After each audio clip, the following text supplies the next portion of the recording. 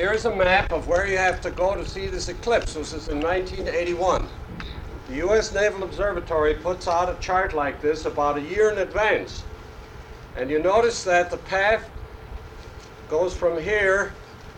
It's the yellow path you're interested in here. About 4,000 miles along the surface of the Earth. And the eclipse, actually we have a temperamental light here.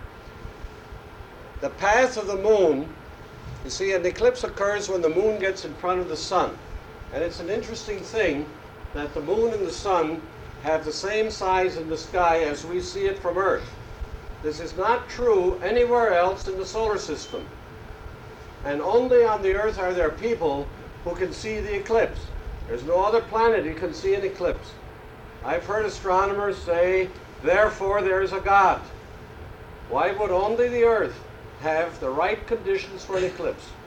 The reason for the eclipse is that the sun is 400 times as big as the moon and 400 times as far away. Therefore, they both have the same size in the sky. Roughly, they vary in distance a little, so sometimes it doesn't perfectly cover the sun. But 400 and 400, and remember that. The moon and sun's size is such that you could put the moon 360 times across the sky from one horizon to the next, the full moon. The sun is that same size. You don't look at the sun with the naked eye, you use a filter. However, during an eclipse you don't need a filter. You can look right straight at it with the naked eye along this path only. And the shadow moves along here, as I say, at the speed of a jet plane. And if you're in one spot, it'll last anywhere from just a second or two to as much as 7 minutes. And the closer you can get to the center of this path, the longer it'll last, and the higher in the sky the occurrence will be. So where that red spot is about the center of the eclipse path, and that happens to be in Siberia. So in order to get there, the shortest way would have been to fly from New York to Siberia across the North Pole. But there aren't any jets that go that way on a regular basis. We could have chartered one. However, the Russian government said you can't do that. You have to come in by Aeroflot, and you have to get special permission. You have to get a letter from the Soviet Union saying that you're coming and how many of you are coming and that it's an educational trip, or we won't let you come.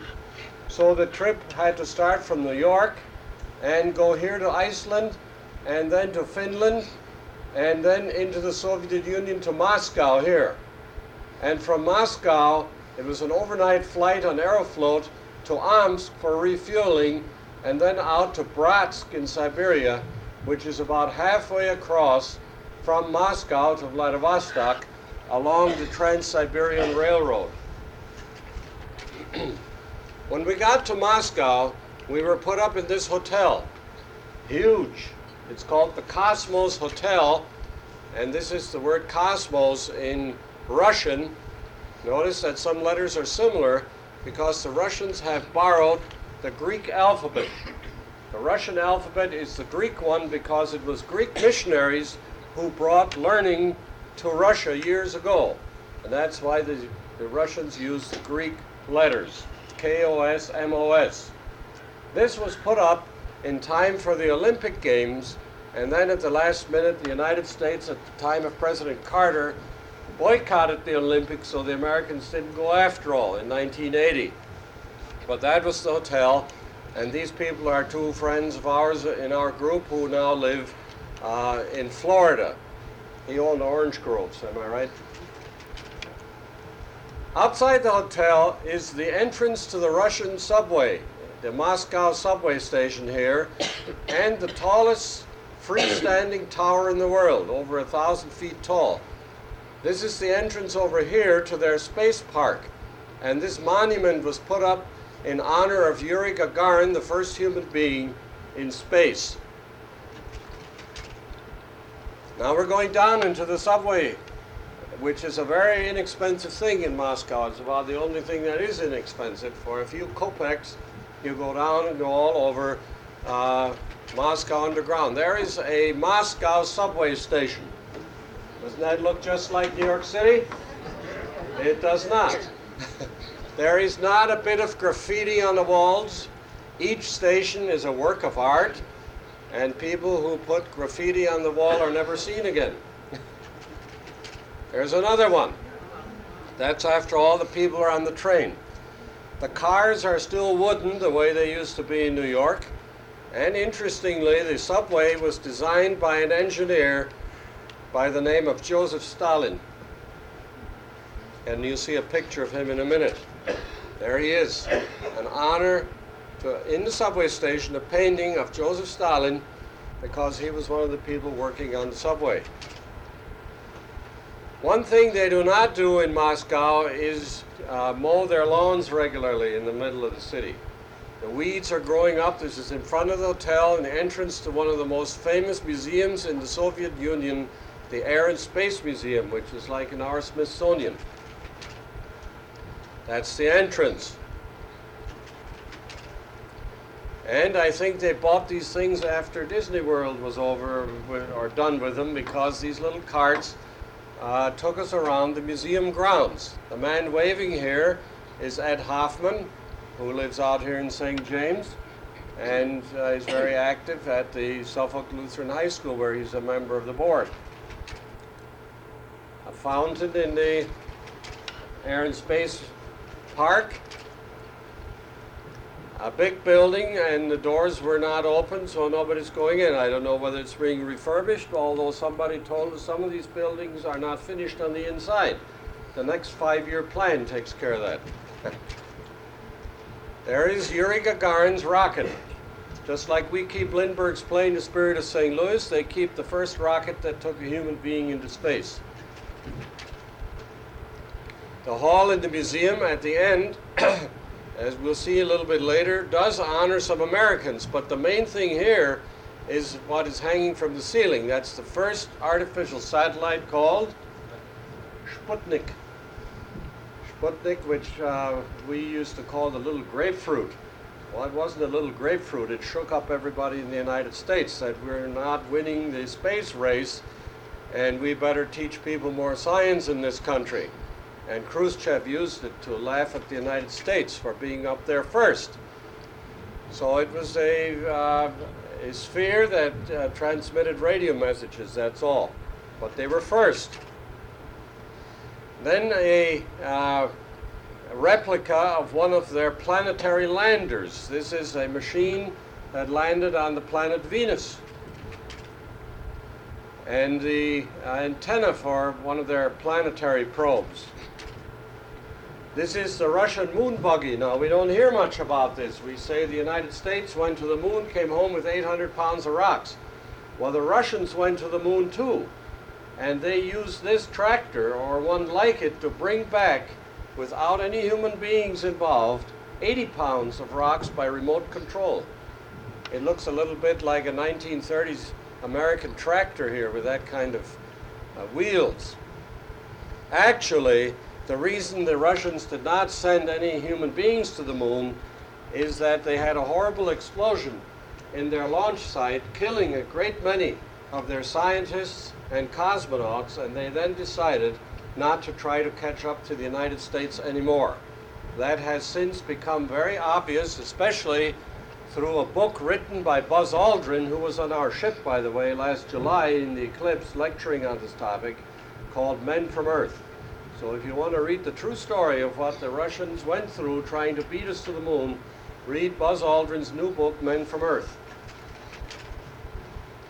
Before they sent up any human beings, just like we did, the Russians sent up animals.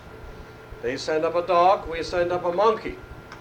This was the dog Laika, and he was then, after his death, mounted and put on display in the museum in Moscow. Russian spacesuit. And in 1975, the Russians and Americans shook hands in space. I had the opportunity to cover this as a news reporter for American Airlines. And I had a chance in Houston and at the Cape to talk to the Russians and the Americans before they took off for this. And I think we should be proud of the fact that this Russian spaceship over here on the right, and this American spaceship was joined by a little module in charge of which was a Lutheran astronaut by the name of Deke Slayton. Deke Slayton is the chief astronaut for the United States. And that's a whole story in itself, why he did not go up there until in 1975 after waiting for 12 years after being one of the first 7 with the right stuff. But there were 3 Americans and 2 Russians who shook hands and did more than that. In 1975, after this flight of the 2 joint craft, it was decided that future manned expeditions to space should use the same kind of equipment so that if the Russians are up there in trouble, we can go and help them and vice versa. Whereas before that time, that was not possible. We didn't have the same kind of atmosphere. The United States used 5 pounds per square inch pure oxygen, and the Russians used 15 pounds per square inch regular air. And to go from one into the other would have killed the people. And also, the bolts of one didn't fit in the other one for any docking. But since then, and as a result of this trip, anything going into space has the same nuts and bolts. And the Russians, in fact, last week said that they are eager to join us in a trip to Mars. And as you may have heard, Grumman got a great big multi-million-dollar contract last week to help build the Mars ship. So this is the first good news Grumman has had in the last several years. This is the American one. That's the Soviet one. Here's the black box in the middle where they met to shake hands, where Deke Slayton was in charge of moving the cameras around. And when they asked him why did they pick him to do this, he said he's a farm boy from Wisconsin and he's used to shoveling things around. That's a space joke there. So, the advantage was, of course, for the Russians, because notice there are no windshields in the Russian ship. The American ship had windshields where they could look through. We had to find them. They went up first, and we had to go up and look for them. In Moscow is this planetarium, like the one in Centerport. It says planetarium in Greek letters here. And the shows are similar to our own. But notice out in the back, they don't spend too much money on landscaping. Maybe it's because the Russian winters are short, or the summers are short rather, and the cold weather doesn't allow them to have luxurious lawns, or else they just don't care for luxurious lawns. These are exhibits behind the planetarium. And here was the first bit of fakery we saw. You go inside here and you had the impression you were looking through a telescope. Well, you went in there and they had a thing that looked like a telescope, and at the bottom of it they had a photograph. So you thought you were seeing something in space. You weren't. You were just being impressed with the fact that they had an observatory. This is the University of Moscow, one of the largest universities in the world, and the tuition there is free if you make it, if you get accepted. This is part of the Olympic stadium for the 1980 Olympic Games, and that's the Neva River in front. And they even go skiing in the summertime. This is a ski jump, and it was in use. How can you ski in the summertime? Well, you ski down here on Teflon skis, and it's almost as good as real snow. Just like you go to the ice capades today, they're not skating on ice anymore, you know.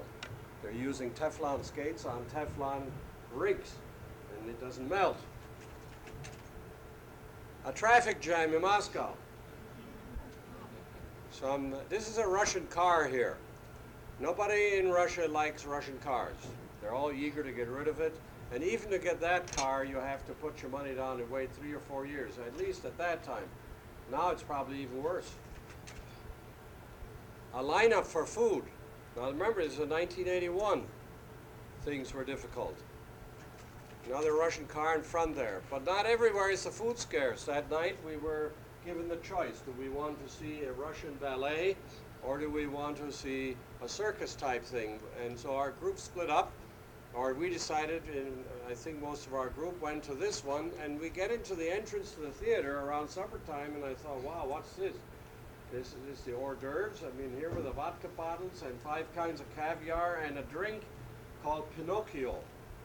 Pinocchio, the best thing I can say, is like 7-Up that has been standing open on your table for a week. It is horrible. Well, I thought, wow, if this is the appetizers, what comes next? Well, this is all there was. And this was it. Okay, you've had your dinner. Now you go into the show. So the green bottles were Pinocchio bottles. We're going into the theater now. And some of you were here early enough. I played some of this music, the Russian dancing, for which they're very famous. Very energetic. And then we took off for the Kremlin. These are the walls you're seeing of the Kremlin, the golden domes. A map of the Kremlin, about 2 miles of walls surrounding this section. A lot of towers and a bell. Now I want to have you listen to our Russian guide explain this bell. She speaks a pretty good English, so I'll let her talk about it. Oh, not about the bell? Well, it's about the cannon. All right, let me advance it a little bit. This bell was never rung, right? Right, it cracked before they got it out of the ground. It was cracked here before they got it. They cast it in the ground. Because it was so heavy, they couldn't support the casting. And when they took it out of the ground, this piece broke out. And now it's just there as a museum piece. But now the person you're going to hear in just a moment is that gal in the center who's going to tell you about the next big attraction here inside the Kremlin. And that's this cannon.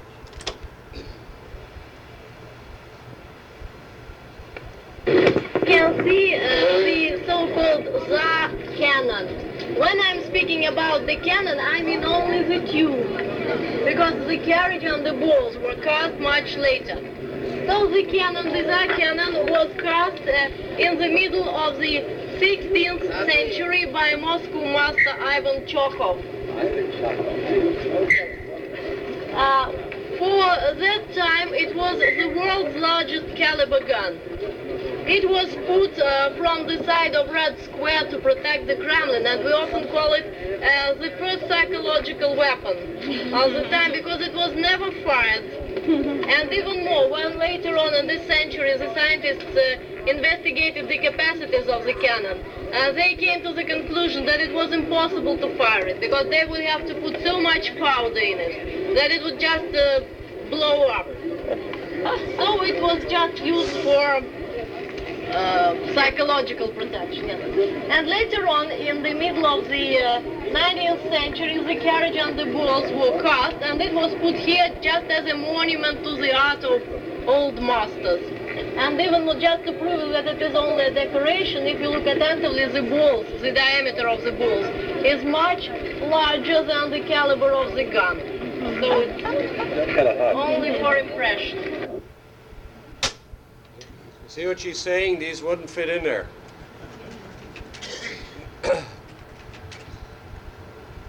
Now, Moscow was not the capital of Russia in the time of the Tsars.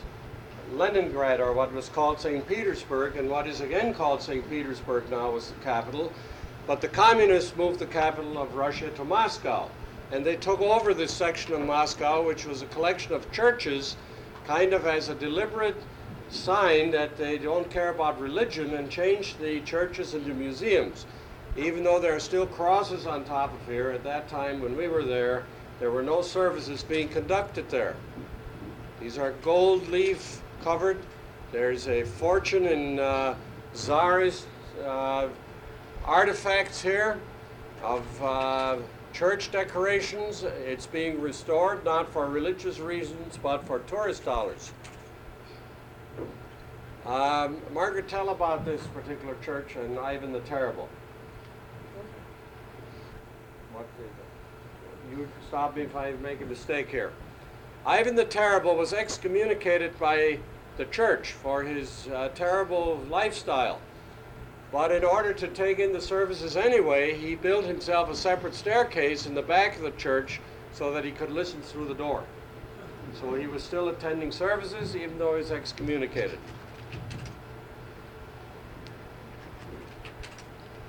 Are we at the end here?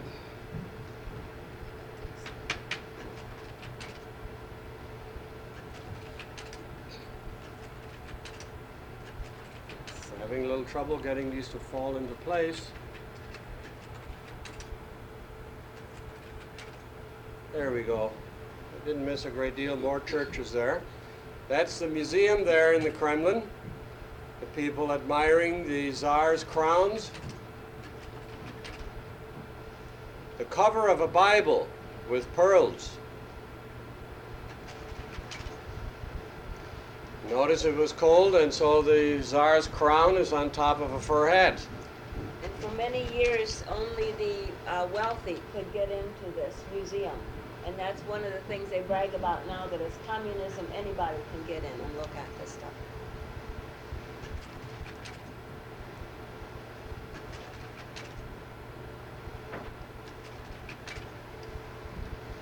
The most famous church in Moscow, of course, is the one in Red Square.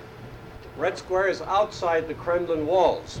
And this area here is where they have their huge military parades. The marks on the road there are, I suppose, guide marks for the tanks and what have you when they have their May Day parades. Now, I don't know if they'll have one again this May, but that's when they impress the world with their latest military technology. What you're looking at across the street is a department store, the largest in the world, GUM, G-U-M. Inside, we'll be there in just a minute, you see something like you have in Smith Haven Mall, only with fancier architecture. Outside here and in front of Lenin's tomb, back here is Lenin's tomb, and we'll be inside there in just a moment, is a group of what looks like Russian Girl Scouts. Now we're inside the department store GUM. Wonderful ice cream. What else is wonderful? Anything exotic, but not really any salads. Salads are very rare in Russia. When you get to the hotel and get a meal, no salads and no ice cubes. Ice cubes are, for some reason, difficult to make or take too much energy. That church back here, as I mentioned, is the one you see usually to show that you're in Russia. That's St. Basil's. And when you get up close, you'll notice that the redecorating of the church here has been done by painting the bricks on rather than resetting them. People line up outside here to see Lenin inside the tomb. Lenin has been dead since 1924, but he's still visible there, being air-conditioned with water running through his veins, and that's how he looks today. He will probably, however, now be removed because Lenin is no longer popular.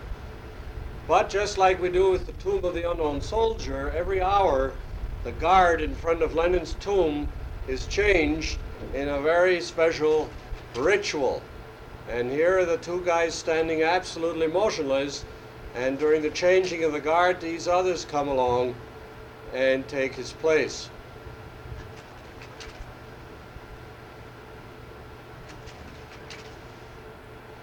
This looks like goose-stepping to me.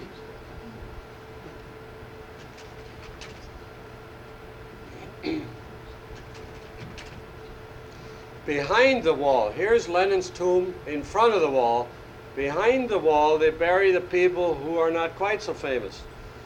And if you're behind the wall there, you're still pretty good. Somebody like Stalin and Khrushchev are behind the wall here, but don't have quite the same honor. Now we're ready to take off for Siberia, and the first thing we see in the Soviet airport is in the middle of the runway here, with a fence around it, a Soviet airplane that has broken in two. Now why they keep this plane here on exhibit, I don't know. In the first place, they told us, do not take any pictures. Well, did you take this? It's the only illegal thing I think I did in Russia. I had one of these little cameras that you don't have to set anything. You know, you just push the button. And I was next to the window, and nobody was paying any attention, so I put my camera by the window and took that picture. they didn't notice it, thank goodness. They had a strict announcement when we came, do not take pictures in airports, do not take pictures, I don't know how many other things they had, but have fun. So we took this when I enlarged it, and notice it looks like 727 from the outside. On the inside, it's another whole story. There are no assigned seats, there are no seat belts. We get in there and sit down, and the seat is broken where I'm sitting. A gal comes around with chicken wings piled high on a plate and gives you a few with a plastic knife and fork. And we're talking an 8-hour flight now. And after the chicken wing time is over, she comes around to collect the knives and forks. And I said, mine fell down in between. And she said, go get it. We have to use it over again. And we waited, and pretty soon the pilot walks off the plane, and we wondered what's happening next, and he comes back with maps under his arm. So we weren't very sure about his expertise in flying. Naturally, they had to use a lot of planes and pilots now for this special event that they didn't use before. The fellow next to me was a pilot, had his own license, and I noticed he was white-knuckling it when we took off. And I said, what's the matter with you? He said, this guy doesn't know how to fly. He's going to stall this plane out. Well, about 4 or 5 hours down. Now, it's always through the night that we flew. And train, plane, always in the night. They don't want you to see anything. Never mind not taking pictures. It's blackout.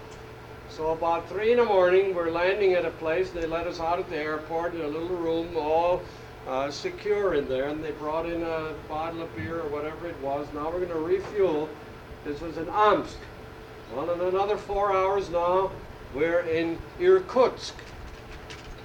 And when we got to Irkutsk, a gal gets on our bus when we were taken off the plane, and now it's 8 in the morning.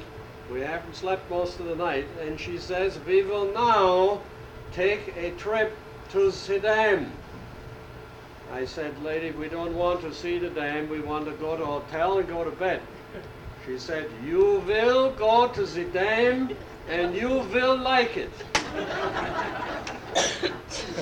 So we went to the dam. This is a very big dam. Inside there are generators. There's a brand new one, they said, and one of the engineers in our group said, this is about the kind of equipment that we put into our dams during Roosevelt's time, the WPA. So they're about up to 1935. But it is a big dam. What they do with all the electricity, I don't know. So here's our hotel. Finally we get there in Irkutsk because we have to get up early the next morning for a 3-hour boat ride out into the wilderness to get to the place in the forest where they told us we had permission to go.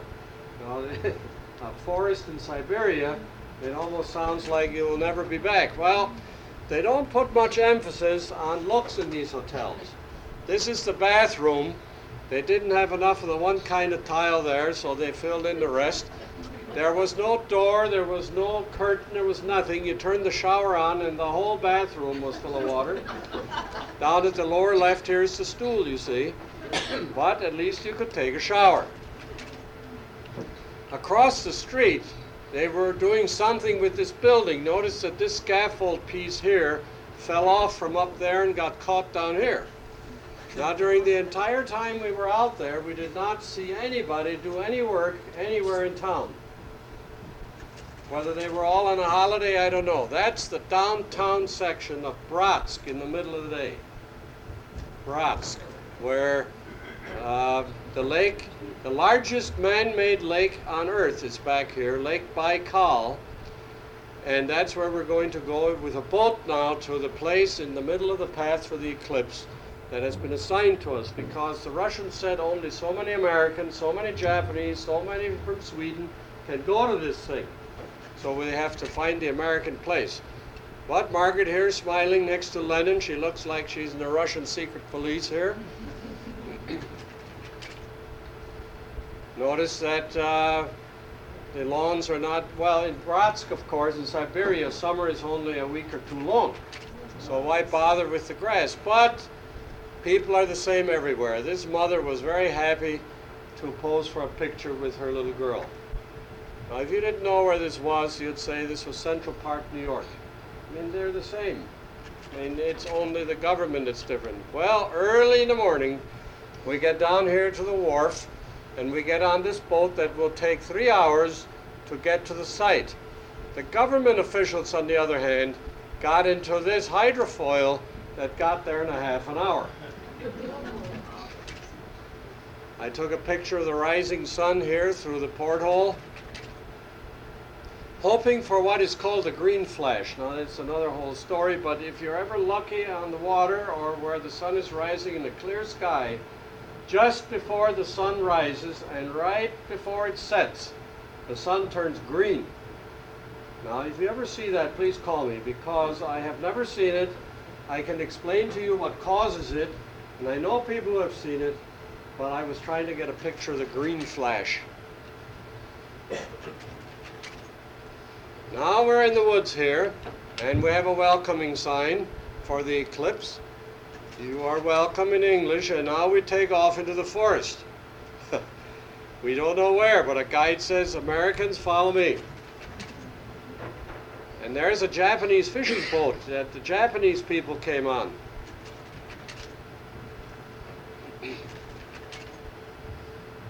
Now we're at the site finally, and we were told that this is actually a recreation area. There were a number of dachas here, I think is how they say it. They're summer homes. So we're not really in the primitive wilderness, but here's a mini hotel. Whether that means small or whether it means it has many things in it, I don't know. And with a telephoto lens, I took a picture of these secret police. Now, how do I know they were secret police? Well, the guide told us that if you look at people's shoes in Russia, if they are wearing sneakers, they are ordinary people. If they're wearing good shoes, they're secret police. These people had good shoes, and they are endangering their eyesight by looking at the sun. I was not about to go up there and explain that to them, that they are endangering their eyesight. I mean, that's their own thing. You need a special filter, and it has to be the right kind. Here's our site. Notice they didn't even set the table up with legs. That's our table, and that's our group here. Over here is the map of Canada. The Canadian group is over there, and we found people from other places. That's another American group here next to us. That's the Canadian group. That's the Japanese group. This guy was from Spain, and I have never been able to figure out, here it says Spain down here, what in the world he had here. This looks like a machine gun with 6 barrels. Up here he has a telescope, and on top of here he was pouring liquid air.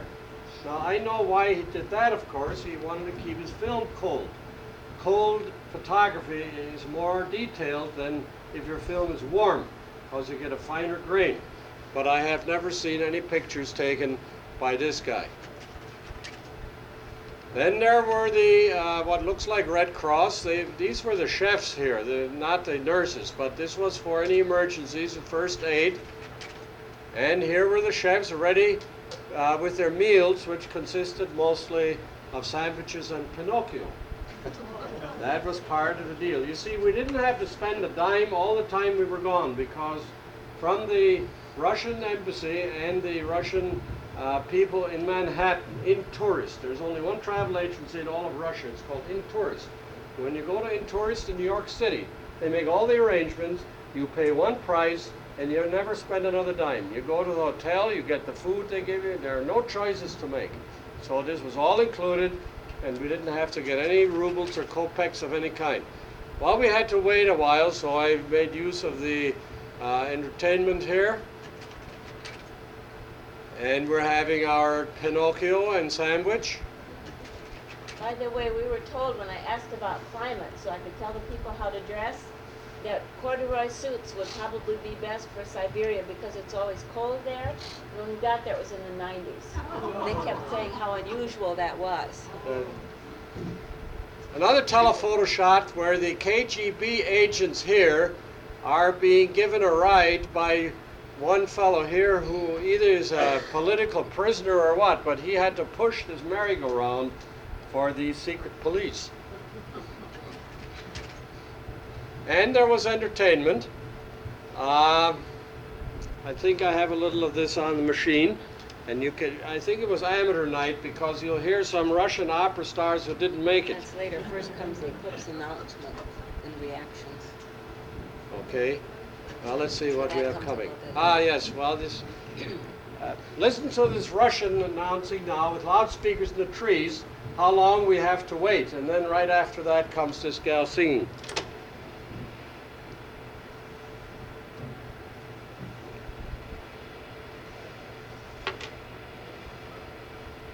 Thank you. Comes first. Okay.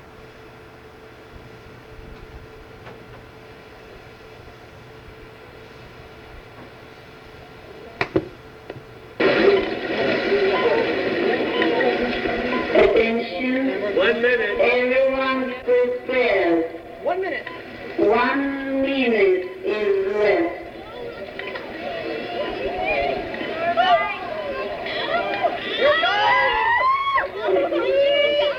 I hear people getting excited as it gets darker. Shadow bands out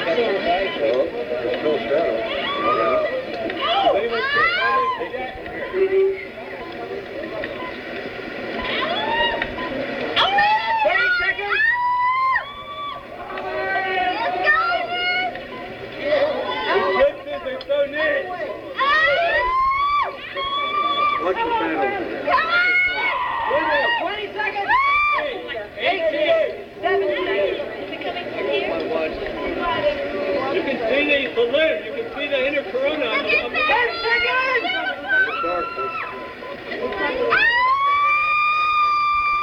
Four, three.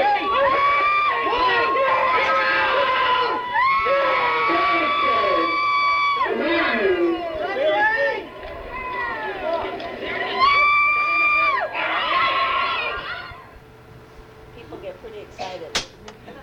Actually, the gal screaming there, I'm pretty sure was on drugs because she was in the group next to us, and when we came back to the hotel one night, the police took her away. I think they caught her in the street dealing in drugs. Well, I'm not sure about that, but the way she's yelling here, it's not quite that bad. But the reaction is always emotional. People screaming and yelling, and some of them getting on their knees, and some even are singing and what all.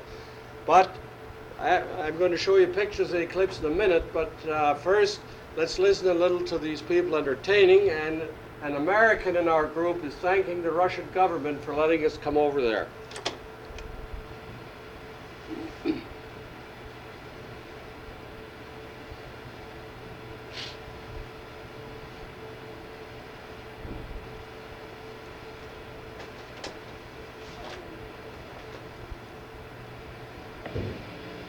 I'd like to express my thanks to the heavenly powers that create the eclipse, and express thanks of all of us to the Soviet Union and these wonderful people who gave us such a marvelous opportunity. Thank you.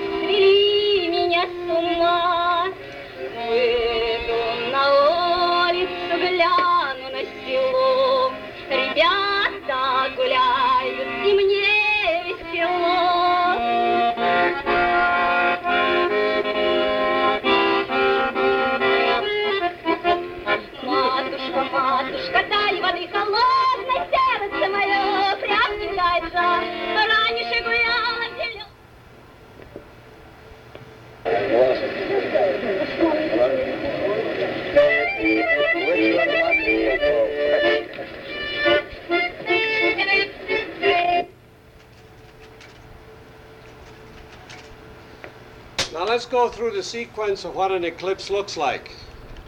When the moon's shadow first reaches the Earth, at one place in the sun you'll begin to see this dark segment. Now notice that the sun is yellow. When you look at the sun through the proper filters, our sun is a yellow star, which tells us that its temperature is about 10,000 degrees, but that it's cooler at the edges, and that's why it's darker on the edge of the sun. It's a little more reddish. There it's about 6,000 degrees. Now the moon's shadow, or the moon's disk, is coming in on this side. You'll notice there are also some sunspots here. Sunspots are storms on the sun that occur in cycles of about every 11 years. We don't know why. We don't know what effect they have on people. There are many who think that they affect our health, the economy, all kinds of other things. We don't know. We just know they come and go in 11 years. Right now, there are a lot of sunspots on the sun. During the time that we saw the eclipse in '81, there were a lot, because that was 10 years or so ago. It was the last increase of sunspots. It takes about an hour and a half for the shadow to cross the sun. This is exciting, but still it's not dramatic. It's still light out. It's like in a cloudy day. The sky is still light, but I'm photographing it here through a filter. You can't shoot the sun with a camera without a... The filters I use are from a welder's supply store here on Long Island. The darkest glass you can buy for a welder's helmet, number 14. That's safe to look through any time at the sun. So if you want to see the sun has spots, go to a welder's supply store, get a number 14 glass, a 1 by 3 inches, and look at the sun and see if you can see spots. Now it's getting close. Now it's getting darker, and the temperature is dropping, and the wind is blowing up, and it's getting a little cloudier, and people are beginning to scream, and now it's getting very close. And right after the bright part of the sun is covered, just before the last part is covered, you see one more bright thing gleaming out of the sun, and that looks like a diamond ring, and that's exactly what it's called in astronomy, the diamond ring. It's all right to look at very briefly. It's not totally safe because this is the bright part of the sun. When that's covered, you can look at the sun without any filters. Now you can look at it just like the full moon without any danger. And then you begin to see things around the outside of the moon here that you haven't noticed before. You're seeing the sun's atmosphere that is usually invisible. And you see these red things spitting out here. Now if you remember that from here to here is 800,000 miles, this red spot here is as large as the Earth. It's an explosion on the sun as big as the Earth. It's called a prominence. We don't know what makes them. The longer you expose your camera, the more of the outer layer of the sun you begin to see in photographs. And this outer layer of the sun is called the corona. And it goes on and on into space. It goes past the Earth. We're actually inside the sun. We're not 93 million miles away. We are in this outer layer. And the temperature of this outer layer is very high, several million degrees. But it's very thin. So that even though the sun's atmosphere, right where the Earth is probably 1 million degrees hot, there's not much heat. Heat means the sum total of hot. And you can have a match up here and freeze to death, you know, if it's cold in the room. The match is hot and you're cold. But if you have a lot of matches, it'll get warm. And the same thing is true here. This corona is 1 million degrees, but it's so thin that it is actually thinner than a perfect vacuum, the best vacuum we can create on Earth. Why that is, we don't know.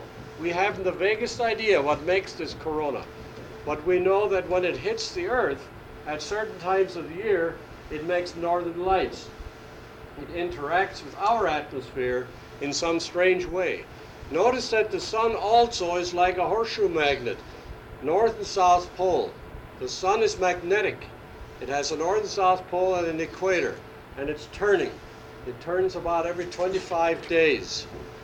Now this is a picture that has been enhanced in different ways to show these prominences more, and also that the corona has parts to it.